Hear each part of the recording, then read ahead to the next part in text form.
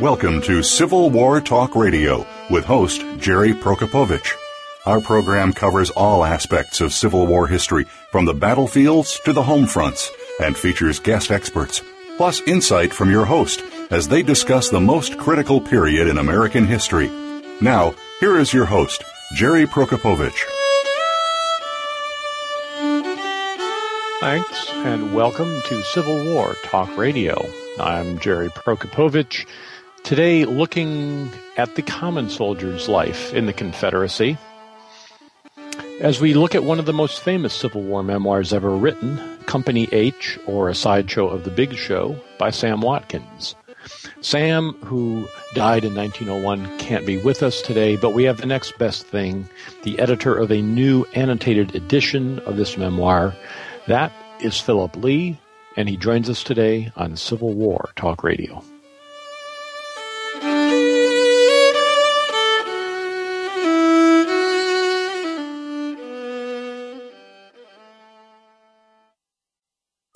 Streaming live, the leader in Internet talk radio, VoiceAmerica.com.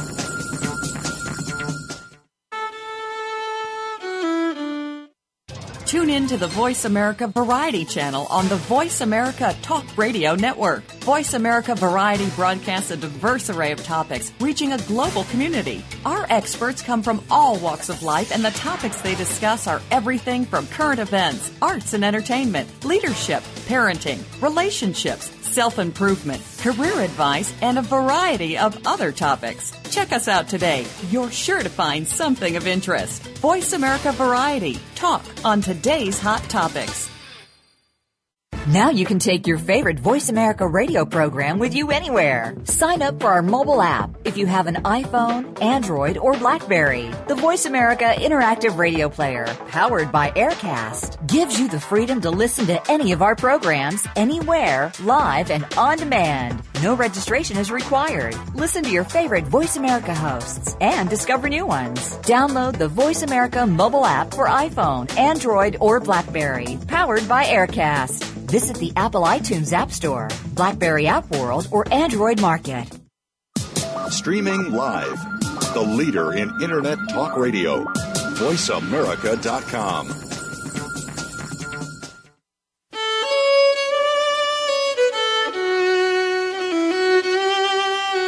You are listening to Civil War Talk Radio.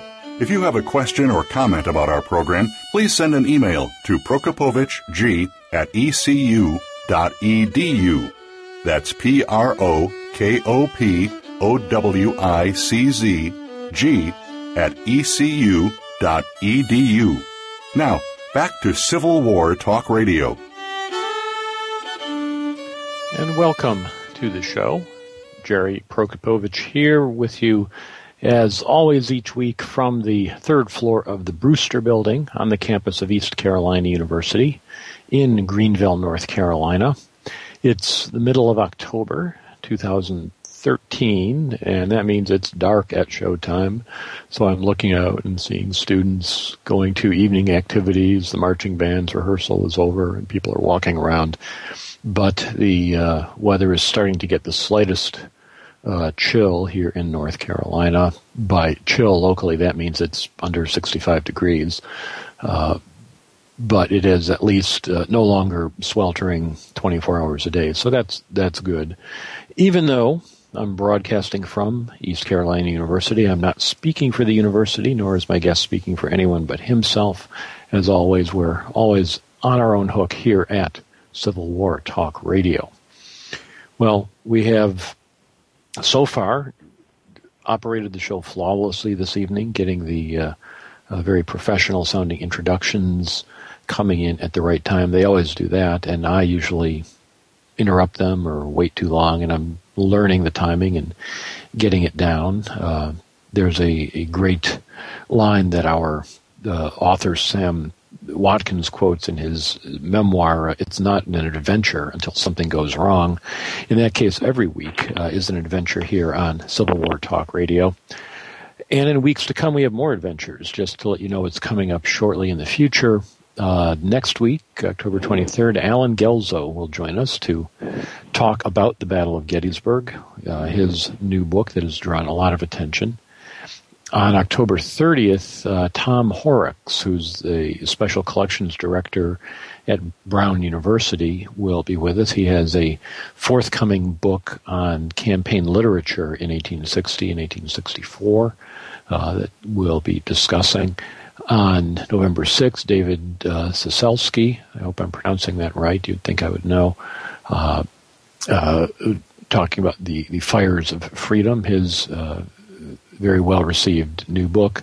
Tom Vossler is with us to talk about Gettysburg again, a guide to Gettysburg that he's co-written with Carol Reardon. And then on November 20th, Frank Varney has a book that will tell us something new, so I understand, about the memoirs of General Grant. So all kinds of interesting new things coming up. It'll be Thanksgiving after that, more good shows to follow, but that's just a teaser to get you going. To stay abreast of everything, go, as always, to www.impedimentsofwar.org. Mark Gaffney runs the shop there and will tell you what's coming up on the show and what's been on the show. You can also buy the books that are discussed on the show from Amazon through that website. And when you do that, if you click on the site and enter Amazon via impedimentsofwar.org, it puts a few pennies in the website's coffers and helps support that very important service for us here. So please consider doing that.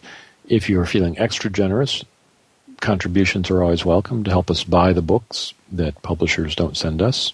Sometimes a publisher doesn't get around to doing that, and we have to go out and buy it.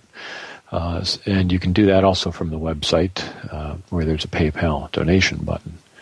So lots going on there. The show continues to move forward. I'm taking a deep breath here at the end of another long day of adventure in the sense of things going wrong here at East Carolina University, where the academic atmosphere is as good as it's ever been. Our students are, if anything, I think better this year than ones we've had in the past, in some ways, maybe less so in others. But the atmosphere from above, what the administration gives us to work with, is more troubling each week. And rather than talk about that, I happily dive back into the 1860s at 7 o'clock Wednesday evening with you, or whenever you're listening to this, and talk about the job I'm supposed to really do, which is history. So let's do that right now and find out about this classic Civil War memoir, Company H, Aytch, spelled phonetically for our benefit, Company H, or A Sideshow of the Big Show, by Sam Watkins, a high private of a Tennessee regiment. It is a classic work. Many of you have already read it, but we now have a new edition with an introduction and annotations by Philip Lee, who joins us this evening. Mr. Lee, are you there? Yeah, I feel fortunate to be included among the prominent list of guests that you've had in the past and the ones you just announced. Well, I'm delighted you could join me for this, and glad to have you aboard. It's always it is fun. I feel the same way as you do. I think it's always fun to have some of the folks we get on the show, all the folks we get on the show for that matter, who can share their insights into Civil War history. You have edited this memoir, which I'm guessing many of our listeners have already read at some point. Is this the first Civil War book that you've produced? Yes, it is the first one I've done. I do have a new one under contract, which will come out next spring, called Trading with the Enemy, which is all about intersectional trade during the Civil War, with the Northerners buying cotton, sometimes for gold, and the Southerners selling the cotton and then using the gold to buy weapons. Sometimes they traded gold. Sometimes they traded directly cotton for or weapons for cotton. I'm looking at the back of the book, and I guess that fits with your background. It says here that you hold an MBA from the Kellogg School at Northwestern University. Has history always been an avocation, something you've enjoyed, or how did you come to write or edit this particular book? It's a fascinating question because I really can't explain. But ever since I don't know, 10 or 11 years old, I've been fascinated by the American Civil War. I can't really explain it. I once dated a lady who felt that the explanation was I was a reincarnated Confederate soldier. Well, I didn't date her very long. But it was a clever thought. It's not. I read somewhere somebody once asked Bruce Catton how he knew some particularly obscure detail that he cited in a talk, and he closed his eyes and said, "I don't know. Maybe I was there." So maybe he thought the same thing. So what's your day job when you're not writing or editing Civil War books? Well, actually, now I am doing full-time writing. As I mentioned, I have another book coming that will be published under my own name, but I also ghostwrite. I ghostwrite memoirs and biographies for patriarchs and matriarchs of wealthy families. That's the way I earn a living. Wow. How do you get that gig? That's interesting. Well, I live in Tampa, Florida, and just go through a prospect list. For example, the Republican National Convention was down here, and Mitt Romney was nominated, and a number of prominent citizens in the area were donated money to support that convention and get it here in Tampa. And so I just went down the list and started sending them letters. I'd use old postage stamps back from even the 1940s. You can buy them at face value. They'd open my letters and see that I've written 18 articles for the New York Times Disunion series, and the two of them gave me a chance. I actually just started that this year. Two of them gave me a chance, and I just completed them, so now I've got two good references, and I'm going after more. But that's not really our story. But I'm glad I'm certainly happy to answer any questions you have. Well, if any of our listeners are interested in having a ghostwritten memoir, now they know who to call. Now, that actually does bring up a question. Did Sam Watkins write his own memoir? Is this really his work that you know, as far as you know? I don't think there's any doubt about that. That never occurred to me. I mean, first let me clarify. I did not edit this. I did annotate it, and I added illustrations, principally maps. There's very little editing. He consistently misspelled the regimental commander field, which what most people would do. My spell checker kept doing it to F-I-E-L-D when it was actually F-E-I-L-D. I don't know why, but that's the way it was.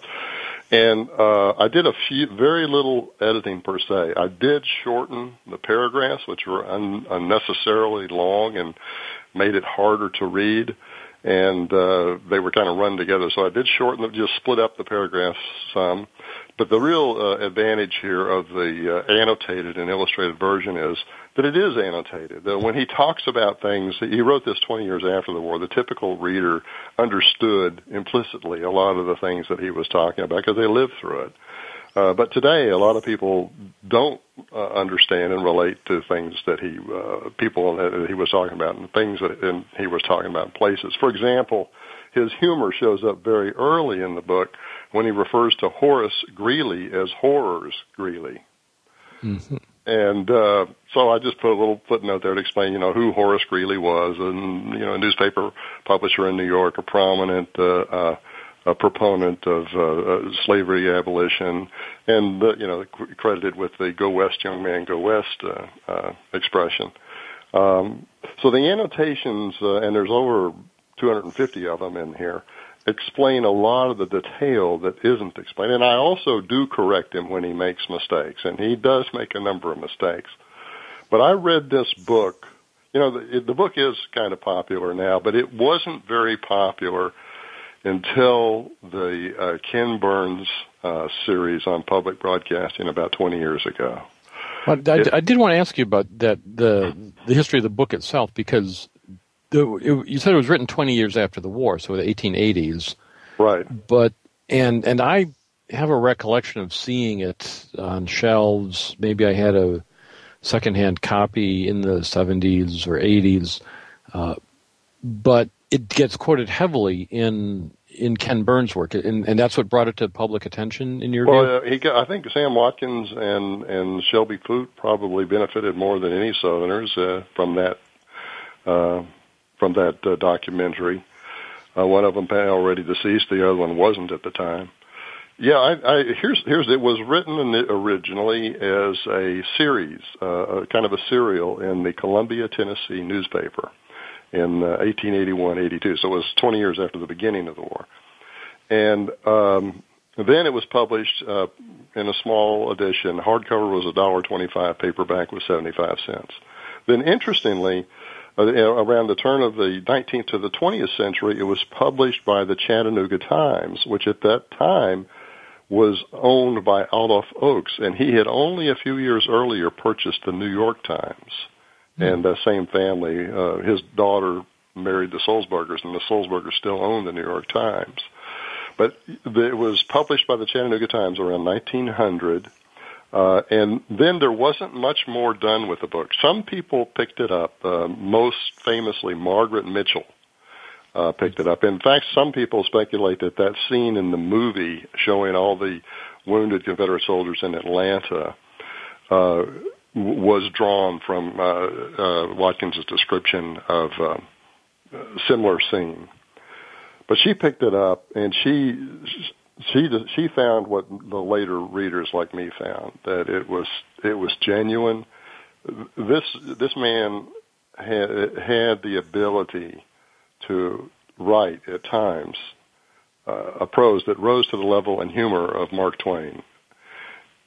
It did renew some. There was some publicity about it, or there was some additional publication at the Centennial, because there was at the Centennial, like at the Sesquicentennial, demand for books about the Civil War. So Collier's took the path of publishing a number of memoirs. Since they were in the public domain, they didn't have to pay any royalties.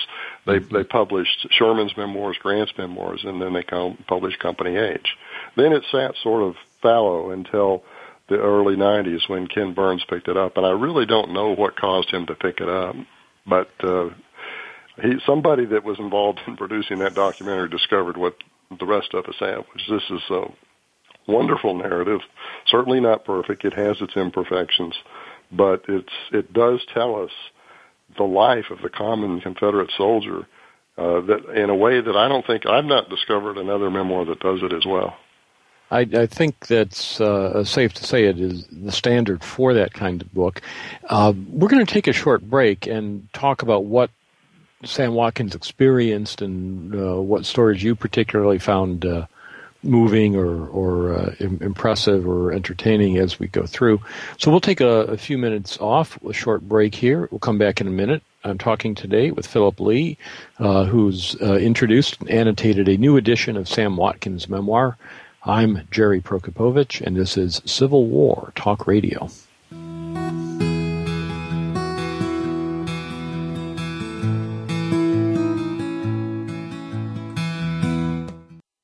Streaming live, the leader in Internet talk radio, VoiceAmerica.com.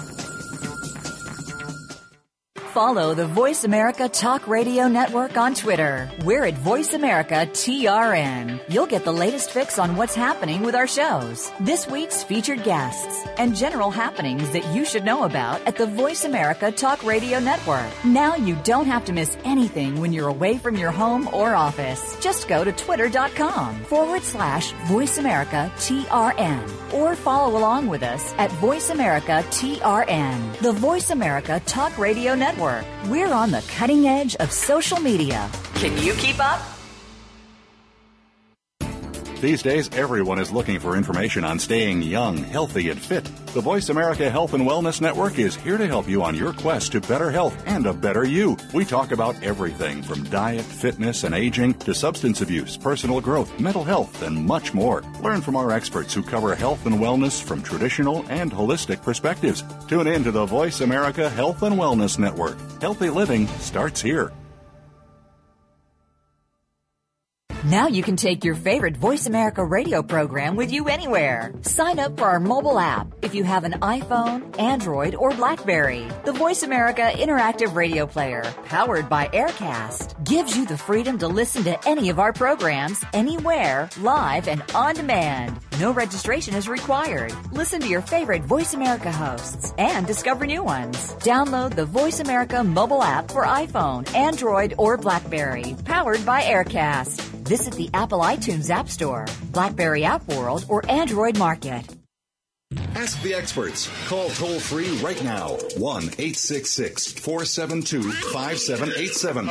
And ask our All-Star team to answer your question. That's 1-866-472-5787. Thank you for calling. VoiceAmerica.com.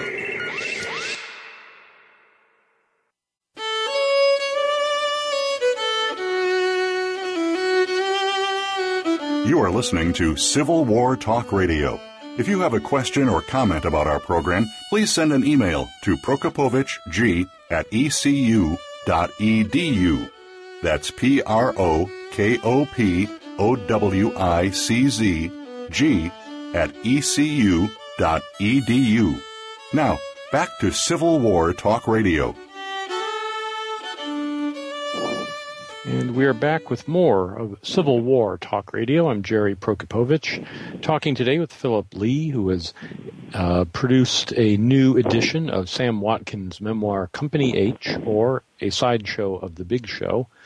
It is perhaps the classic Civil War enlisted man's memoir. And we talked in our first segment a little bit about the history of the book itself, written in the 1880s. But not really popular until the 1990s when Ken Burns used it extensively in his television production. Phil, I was interested in... when I got this, it struck me that I'd never actually read this book cover to cover. I knew it through Ken Burns and knew who Sam Watkins was. But so you've certainly performed a service here in getting some of us, at least, who've never actually read it to read it through.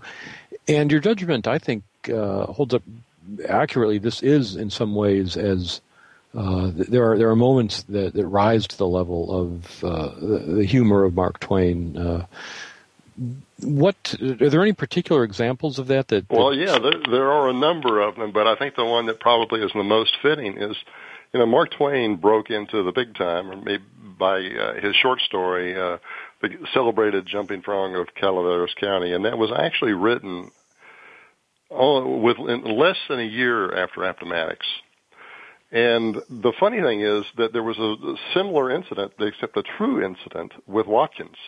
As you're familiar, after the Battle of Shiloh, the Confederates retreated to Corinth, and then they were eventually abandoned Corinth, Mississippi as well, and moved to Tupelo, where there was better water. They stayed there for 7 weeks, and the soldiers had nothing to do. And so, in the end, gambling would become something that they would do with idle time. They gamble on anything, including they had lice. So they put lice on the tin plates, and each guy would pick his lice, and they put on the plate, and the lice that ran off the tin plate first was if it was mine, then I was the winner, and I won the money that was bet by everybody else. And this one guy named Dornan kept winning, and they couldn't figure out why until they discovered what he did was he heated his plate. Energized allows. So that's similar to the Celebrated Jumping Frog of Calaveras County, which was a short story by Twain where a guy in the mining camps of California had a frog that could outjump any frog in the county. And then a gambler came to town and said, well, if you get me a frog, I'll bet you my frog can beat yours. So he went and got a frog. And while the miner was out getting the frog for the gambler put buckshot into the miner's frog. So when they came back to jump, the miner's frog wouldn't jump. So that was a fictional account, but Sam Watkins' story was true. Tell us a bit about Sam Watkins himself, about his service. What regiment was he in? What kind of action did he see? Yeah, that's a good question because he was in the 1st Tennessee Regiment, most commonly identified with the Army of Tennessee under Bragg.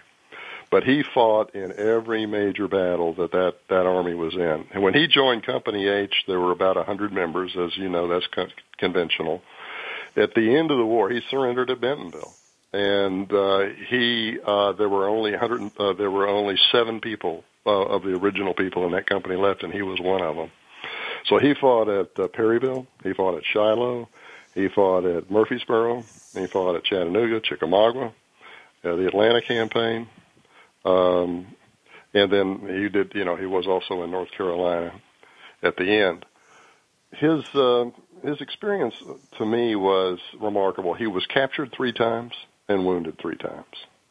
But even though he was captured, he was never paroled because he always managed to escape on his own. It's just a remarkable experience that he had. So he saw a lot of action. One of the things that I find striking about this is the tone that he adopts. You mentioned Mark Twain. The tone of American literature in the 19th century is romantic and emotional and sincere, and there's certainly a lot of that in Sam Watkins when he talks about his feelings for his fellow soldiers. But there's a certain amount of irony that he uses, which is not characteristic of American writing there. Twain does it. Ambrose Bierce does it, a Union officer who later becomes a famous writer. But Watkins does use this sort of humorous, understated approach to all the things he is suffering. In particular, the example that comes to my mind is how he describes the fact that this is a book about privates and the generals do all the fighting. The generals are the famous ones you've all read about. This is just me, and it's a very small, minor story. That's not what he really means, obviously, but that's how he says it. Right. After I read this, I've had different heroes in the war, whether it be Robert E. Lee or Abraham Lincoln. But after I read this book, and I read it through 2 times, I concluded I don't really know anyone that deserves more credit than he does. Forget what he endured. And marching. You'd start to see it on the march into Kentucky barefoot. And he's so hungry when he's coming back from Kentucky, he buys a whole jar of molasses or sorghum from one of the people along the roadside. He eats the whole thing. And he says, I could never have a bite of sorghum or molasses for the rest of my life after that. It made him so sick. Another thing that was humorous, and you may remember this, was getting to the generals. There was a fairly prominent preacher just before Chickamauga who was invited to address the 1st Tennessee and I guess some other regiments there. And he went into a long-winded lecture or sermon, and Watkins describes it as that hell is that God is a circle with no end, and hell has a circumference that we don't know where it begins and where it ends, and that it's a place of burning sulfur and other ignited ingredients. He says, by this time I had lost the run of his prayer, and I don't think anyone understood him except the generals. And he says, but pretty soon what happens, we hear the awfulest racket, and a wild bull comes running through, and it broke up the congregation without the doxology. He really does capture the enlisted man's point of view, right? And which differs obviously from that of the general. I'm just paging through here. The thing about eating the sorghum when they're starving as they leave Tennessee or leave Kentucky after Perryville or coming back, and I'm trying to see if I can find that because the way he expresses it was particularly striking. Yeah, it's hard for me to. I kind of wanted, when I got on this interview, to figure out, I want to say these words exactly right, but I just can't remember them. I did write an article for the New York Times and summarized about 5 of the most funniest incidents, and some of the most touching incidents, too, about this. And it's on the New York Times Disunion series, and you can just, search for the Sam Watkins thing, and it's 5 of the funniest and most touching incidents are there. For example, he describes how his father comes to when they're in Chattanooga to visit him. And he's embarrassed. He wants to offer his father dinner, but all they had was parched corn. So he says, here's what I'm going to do. I'm going to go introduce my dad to the regimental commander, see if we don't get invited to have dinner with him. That way I'll get a better dinner. So he does, and the regimental commander is very, gracious to his dad, says, I want to invite you to join me for dinner. Apparently within 5 or 10 minutes, and one of the slaves, who was a cook, comes over, dumps parched corn onto an oilcloth in front of the regimental commander and says, Master, dinner ready. He's got the same thing that the men are eating. Yeah. That is a great scene, and conveys the respect that Watkins has for some of his officers, who he thinks very highly of, who share the men's hardships. On the other hand, there's some officers he doesn't care for, some generals that he's not fond of. Is that fair to say? Well, like most of the common soldiers in the Army of Tennessee, he was hostile towards Bragg. He was also forgiving, but I think the thing that sort of pushed him over the edge on Bragg was Bragg's discipline in executing deserters. Yeah, those are some of the touching examples when he describes the desertion and the execution. I think there was one incident there when he goes to, they're called, I think, to witness an execution, and he sees these two young boys there. One of them, like maybe 14 or 16 years old, and he thought to himself, it never occurred to him that they were going to shoot those two. And when it happened, he just was sickened. And I think he put that on Bragg. Yeah, he mentions a lot of executions that more than a lot of other memoirs do. It seems they obviously made a huge impression on him, that the Confederates regularly were executing their fellow soldiers at Bragg's orders for various crimes. He mentions more than one, but he doesn't, in my opinion, mention a lot. I think what makes it stand out is his reaction to it, which I think was pretty common among the soldiers. They were really sickened by it. It happened not only in the Army of Tennessee, though Bragg may have been more persistent about it or insistent about it than Robert E. Lee, but it happened in other armies. And the common soldier was absolutely sickened by it. And he did make the point. He says, what's interesting is if a general feels that he's been mistreated, he resigns and goes home. But, if a common soldier feels mistreated and leaves, he's executed if he's caught. And he talks about when Joe Johnston takes over the Army of Tennessee, that he said he actually executes more soldiers than Bragg did for desertion, but he did it for people who'd actually committed serious crimes and didn't do it for the purpose of intimidating the rest of the Army. Bragg made a great show of it, and Johnston had it done privately and to punish people who apparently deserved it, and the Army didn't object to that. But it was these big displays that seemed to sicken Watkins to have to watch their fellow soldiers being shot. And that was typical of the common soldier. I don't really know about on the Union side, but if it happened, I'm sure the common soldiers all reacted the same way. And in some respects, I get the feeling from this book that the common soldiers after the war kind of respected one another for just the experience of what they lived, even though they were enemies. I think that's why 20 years after the war, it's remarkable to me that he could be so willing to reconcile. Here is now 150 years after the war, and some people still don't reconcile. But he seemed altogether willing to do that. That is an interesting aspect of this book, because if you look on a nationwide scale, the real reconciliation literature starts to appear in the 1890s, and thereafter. This is what David Blight argues in Race and Reunion, and other scholars are picking up that the sections come together over exactly what you just said, the idea that the soldiers on both sides fought a good fight and could respect one another, and both, for various reasons, were willing or eager to put away the political issues that caused the war. Secession and slavery were not to be spoken of on either side. So once you stop talking about that, then you can just respect the other guy as a good fighter.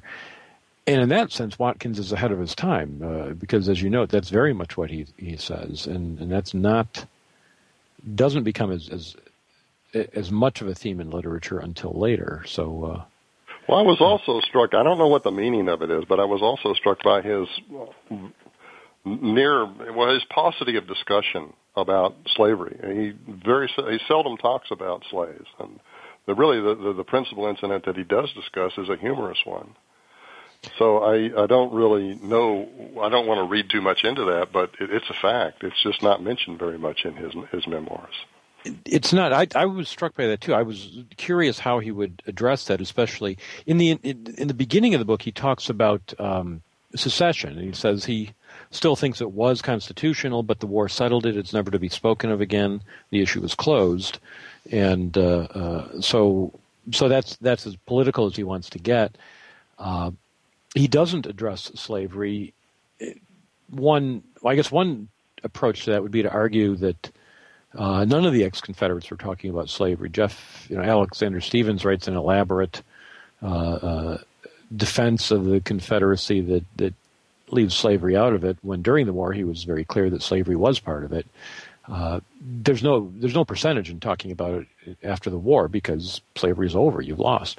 So it's time to move on and make the war be about something else. Whether Watkins is doing that intentionally or whether his interest is simply in his own experience is a very good question, though. And I think you are right when you focus on his experience as a soldier. He's not thinking so much about the motives as he is about what he goes through. And just to push, I'm talking over too much now, but I'm so interested in what Watkins says here. He does talk about that Tennessee is not a secession state. The 80% voted against secession, but the governor wanted to secede, and eventually, after Lincoln calls for troops, then the state secedes. But he has a very funny story of someone running for office as the fourth corporal of the regiment who makes a big speech about his devotion to the Union, and his opponent makes a big speech about how he's an anti-Union rebel, and the soldiers elect the Union man. And this is 1963. That's right. The war's half over. That fascinated me. And I don't know, perhaps he's trying to say something there. Well, I think that's one of the things that we get out of reading this, is that the history, the feelings of the people on both sides are probably much more nuanced than any kind of dogmatic look back at it would have us believe. There was a lot of nuance there. Absolutely. I'm going to interrupt. We're going to take another short break now and come right back. So hold that thought for just a second. We are today talking with Philip Lee, who has introduced and annotated a new edition of Sam Watkins' memoir, Company H, a sideshow of the Big Show. It's a Civil War classic you'll want to read. My name's Jerry Prokopovich, and this is Civil War Talk Radio.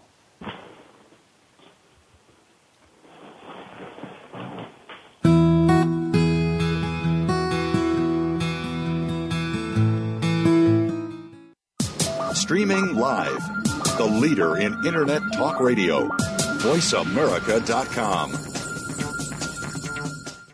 Follow the Voice America Talk Radio Network on Twitter. We're at Voice America TRN. You'll get the latest fix on what's happening with our shows, this week's featured guests, and general happenings that you should know about at the Voice America Talk Radio Network. Now you don't have to miss anything when you're away from your home or office. Just go to twitter.com/Voice America TRN or follow along with us at Voice America TRN, the Voice America Talk Radio Network. We're on the cutting edge of social media. Can you keep up? Want to know what's going on behind the scenes with your favorite Voice America Talk Radio Network host? How about what's new with our network? Make sure you check out the iRadio blog, a look at what's hot at Voice America and beyond. Visit www.iradioblog.com today. Get the inside scoop on every channel on our network, including breaking news, featured guests, blog posts from our hosts, and much more. Make sure you sign up for our newsletter for even more inside action. Visit iradioblog.com today and stay connected. Now you can take your favorite Voice America radio program with you anywhere. Sign up for our mobile app if you have an iPhone, Android, or BlackBerry. The Voice America Interactive Radio Player, powered by Aircast, gives you the freedom to listen to any of our programs, anywhere, live and on demand. No registration is required. Listen to your favorite Voice America hosts and discover new ones. Download the Voice America mobile app for iPhone, Android, or BlackBerry, powered by Aircast. Visit the Apple iTunes App Store, BlackBerry App World, or Android Market. Talk, talk, talk. That's all we do is talk. If you'd like to talk, call us toll-free right now at 1-866-472-5787. 1-866-472-5787. That's it. That's it. VoiceAmerica.com.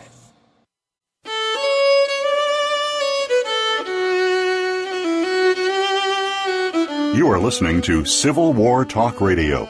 If you have a question or comment about our program, please send an email to prokopovic@ecu.edu. That's PROKOPOWICZ@ecu.edu. Now, back to Civil War Talk Radio. And welcome back to Civil War Talk Radio. Talking today with Philip Lee, who has edited, introduced, and annotated, I should say, Sam Watkins' classic Civil War memoir of a Confederate private titled Company H, or A Sideshow of the Big Show.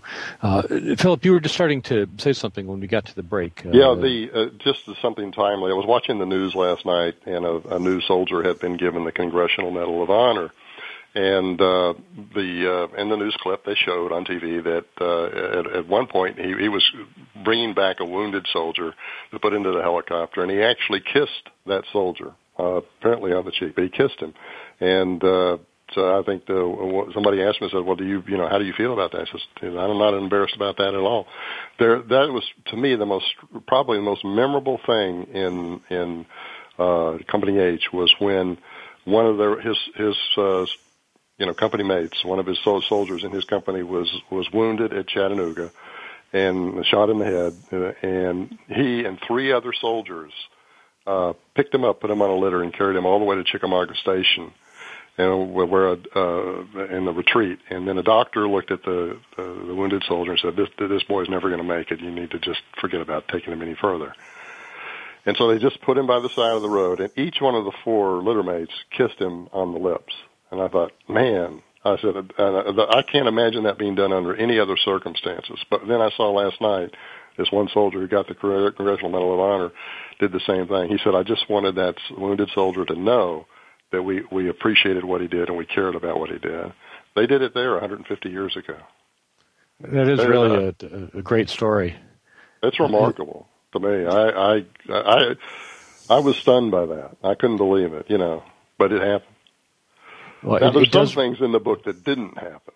And that's, I do want to mention, I put out, in addition to the annotations, we've got a number of map illustrations, which is important because, he was in the 1st Tennessee, Company H, and so, where was he? These illustrations on the battles show where he was. He talks in his narrative about, fighting this and that, but I wanted to show where he was, and probably the best example was at Perryville when he actually was at, Starkweather's Hill, which was the so-called high water mark of the Confederacy in the West. Yeah, the illustrations and especially the maps are extremely helpful in showing that, because as you note, he's writing for an audience that knows all about this. And the people listening to this show will know where Perryville was and probably have a map of Perryville close at hand, but a lot of people aren't listening to this show. They should be, but they aren't. And for the person with a casual interest in the Civil War, those maps really do create context that makes this much more comprehensible. Now, you mentioned that not everything he says is accurate. In fact, one of the things that I caught onto after a while reading this is he frequently will stop and address the reader directly and say, "Now, if you want to know about the whole story of the battle, you have to read history. I'm just telling you what I remember." Or, "It was 20 years ago, I don't remember exactly. Here's how I recall." And after a while, it became formulaic. It reminded me of Homer in the Odyssey or the Iliad, using stock phrases every once in a while in the narrative to sort of catch his breath, remind you this is a story I'm telling, and then get back into the narrative. But this is a personal narrative. It's not a history, and he does get quite a few things wrong. And how did you do the research to find out when he was right and when he was wrong? That's the beauty of the Internet. I don't think this project would have been possible without. Well, it would have been possible, but it would have taken years without the Internet. Some of the obscure characters he mentioned, I can actually do a Google search and find out what happened to them. Whereas before the Internet, gosh, it would have taken forever to find out. And it's fascinating. But one example of an error is that he was at dead angle at Kennesaw Mountain. So his 1st Tennessee was right in the middle of the worst part of the fighting for the Confederates. And so he says, I figure that we must have killed, each one of the soldiers in my regiment must have killed 20 Yankees. So you work that out, that implies 6,000 casualties right at dead angle. Well, Sherman reported for the whole battle the casualties were 3,000 and deaths, were less than 3,000. Mm-hmm. So that's an example of an exaggeration and an inaccuracy. He also, during the Battle of Atlanta, during the campaign for Atlanta, he got a number of the battles out of sequence, and that was a chore working that out, because he referred to some of the battles by names that are not common today, and so the Internet helped me track all that down. So there's another example. And another good example of an error, I'm almost certain it's an error, is he said when they, in the early part of the war, in the first winter of the war, they were actually in Virginia, in what is now West Virginia, actually only, about 10 miles from the Pennsylvania line. And he said that he walked upon some sentries for the 3rd Arkansas who had been frozen in place. I don't think that happened. He presents it as a tableau of finding these guys frozen at their posts. But there's no other, we don't know that story from any other source. That's the kind of thing that if it had happened, you'd think we'd have heard about it, other than from just one soldier's tale. Yeah, I think it is a memoir, and one of the quotes that I've got on the memoirs, what you're about to read is the truth, is the half truth and practically the truth, but not the entire truth. Something humorous comment like that. I don't think what he's really what he conveys though effectively is it was damn cold that winter, and they were not ready. They were not properly equipped. They were like the French soldiers going to Moscow. And, now, when he says something, so when he describes, for example, the fighting at Lookout Mountain and the fighting at Tunnel Hill and Missionary Ridge, all outside of Chattanooga in 1863, and you point out in your annotations, he couldn't possibly have been in these 3 battles all at the same time. So some of this he's telling from memory, and some of it he's telling from stories that other people have told him who were there, or things he's read. That's the presumption I make as well. I think some of what he's saying is what he has heard from others, and he sort of worked it into a memoir. I'm not sure why he did that, other than to try and maybe convey the whole feel of the thing, which he does effectively. But yeah, I conclude he was at Tunnel Hill. I mean, the story about the soldier that they took off to Chickamauga Station, that just rings too true. But his discussion of what happened over on Lookout Mountain is far too sketchy to be believable that he was there, though it does give an impression of what the whole thing was like. It does that, and it doesn't, I mean, to me it doesn't undermine his credibility. I certainly don't get the sense he was making stuff up at any point, but rather he was just demonstrating how human memory works, and this is certainly one of the hot topics nowadays in historical scholarship of the Civil Wars is how we remember it, and literally the soldiers would remember things. We all remember things that didn't happen. I have learned not to tell detailed stories of my own past 20 or 30 years when my wife is present, because she will remember them correctly, and I will tell them more interestingly and entertainingly, occasionally she'll remind me, that didn't happen to you, that happened to me. And she'll be right. I've retold it as if it were my story because it was such a good story, and I just wanted to tell it. And I wonder if and that's just a human. I'm not trying to lie, but I really think it's my story now. I've heard it enough times. So I wonder if that's what Watkins is doing the same thing. Well, I think it may be, but I think it's more probably what you first identified, which is he's bringing in stories that other people have told him and accepting them as genuine, or at least, if not genuine, at least conveying the reality of it. I think, Sylvie Food says, the historian and the fiction writer, we're both trying to tell the truth. We're just trying to tell it in a different way. Exactly. And I think maybe there's a little bit of that there, but I think he probably drew these stories, some of the stuff from other people. And also he just, some of his memory was just bad. But I mean, for example, I do the ghostwriting from the memoirs and biographies of people here. And what I tell them is that, the actual words you choose, nobody's going to be, I don't think we'll see another Shakespeare. The actual words we choose don't matter as much as can we get a good story here. I mean, Russell Baker says, nobody's life makes any sense, so you might as well turn it into a story. I think he did a little bit of that, Sam Watkins. Well, I think you can't really remember anything if it's not in story form. Excellent point. I agree. That everything that happens around us, an infinite number of things have happened in the last half hour, but we can't remember them all. We just tell the ones that fit into a narrative. Who do you suppose he was writing this book for when he first wrote it? Did he have do you know if he had a purpose? I think it was his comrades. He wanted to honor his comrades. I don't think there's any doubt about that. He wanted to honor the band of brothers that went through this experience with him. Whether they were on the right side or the wrong side of history, he wanted to honor what they endured to try and protect their homes or whatever it was. He wanted to honor those people. Now, in the case of General Grant's memoirs, to take a famous example, one of Grant's main purposes at that point was to provide for his family. He knew he was dying, and he had been cheated by friends in his life and didn't have the money he wanted to leave behind for his family. So he wrote memoirs, which turned into a bestseller and did indeed generate a small fortune. Was money an element, do you think, in Watkins publishing this? I think it was maybe an outside hope, but I think most of the people that have written good books say, I didn't do it for money. I did it because the story was in me. I had to get it out. I had another motivation.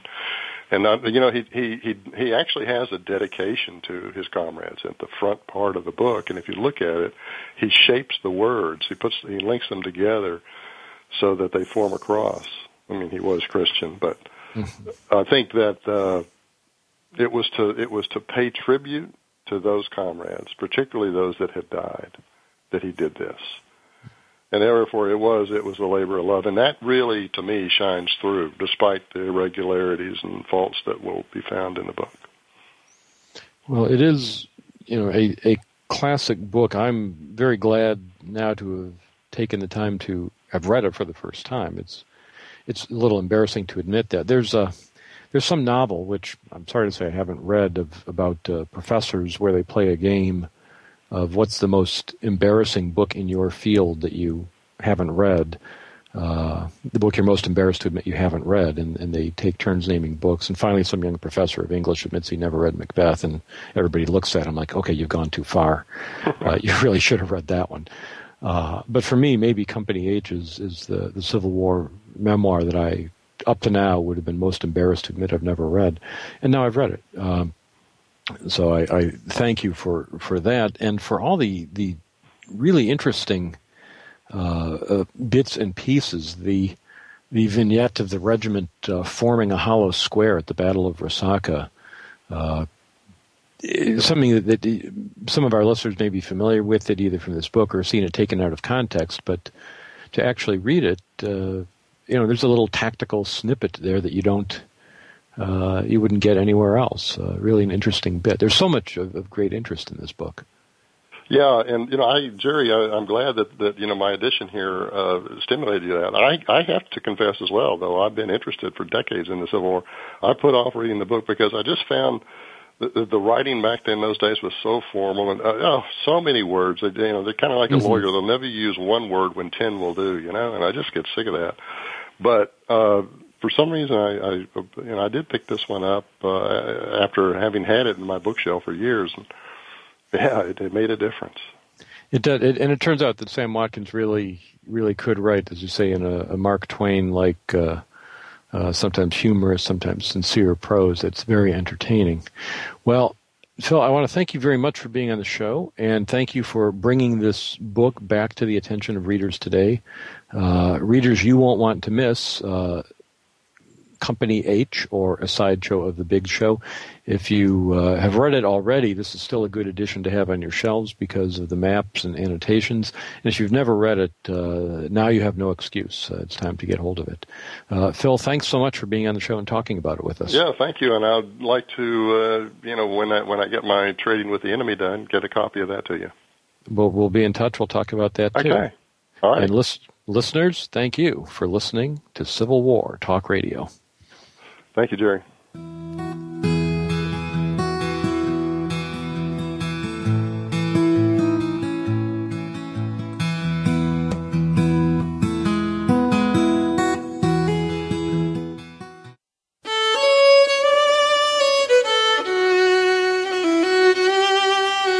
Thank you for embarking on a part of American history this week. Civil War Talk Radio with Jerry Prokopowicz can be heard live every Wednesday at 4 p.m. Pacific Time, 7 p.m. Eastern Time on the Voice America Variety Channel. Have a good week.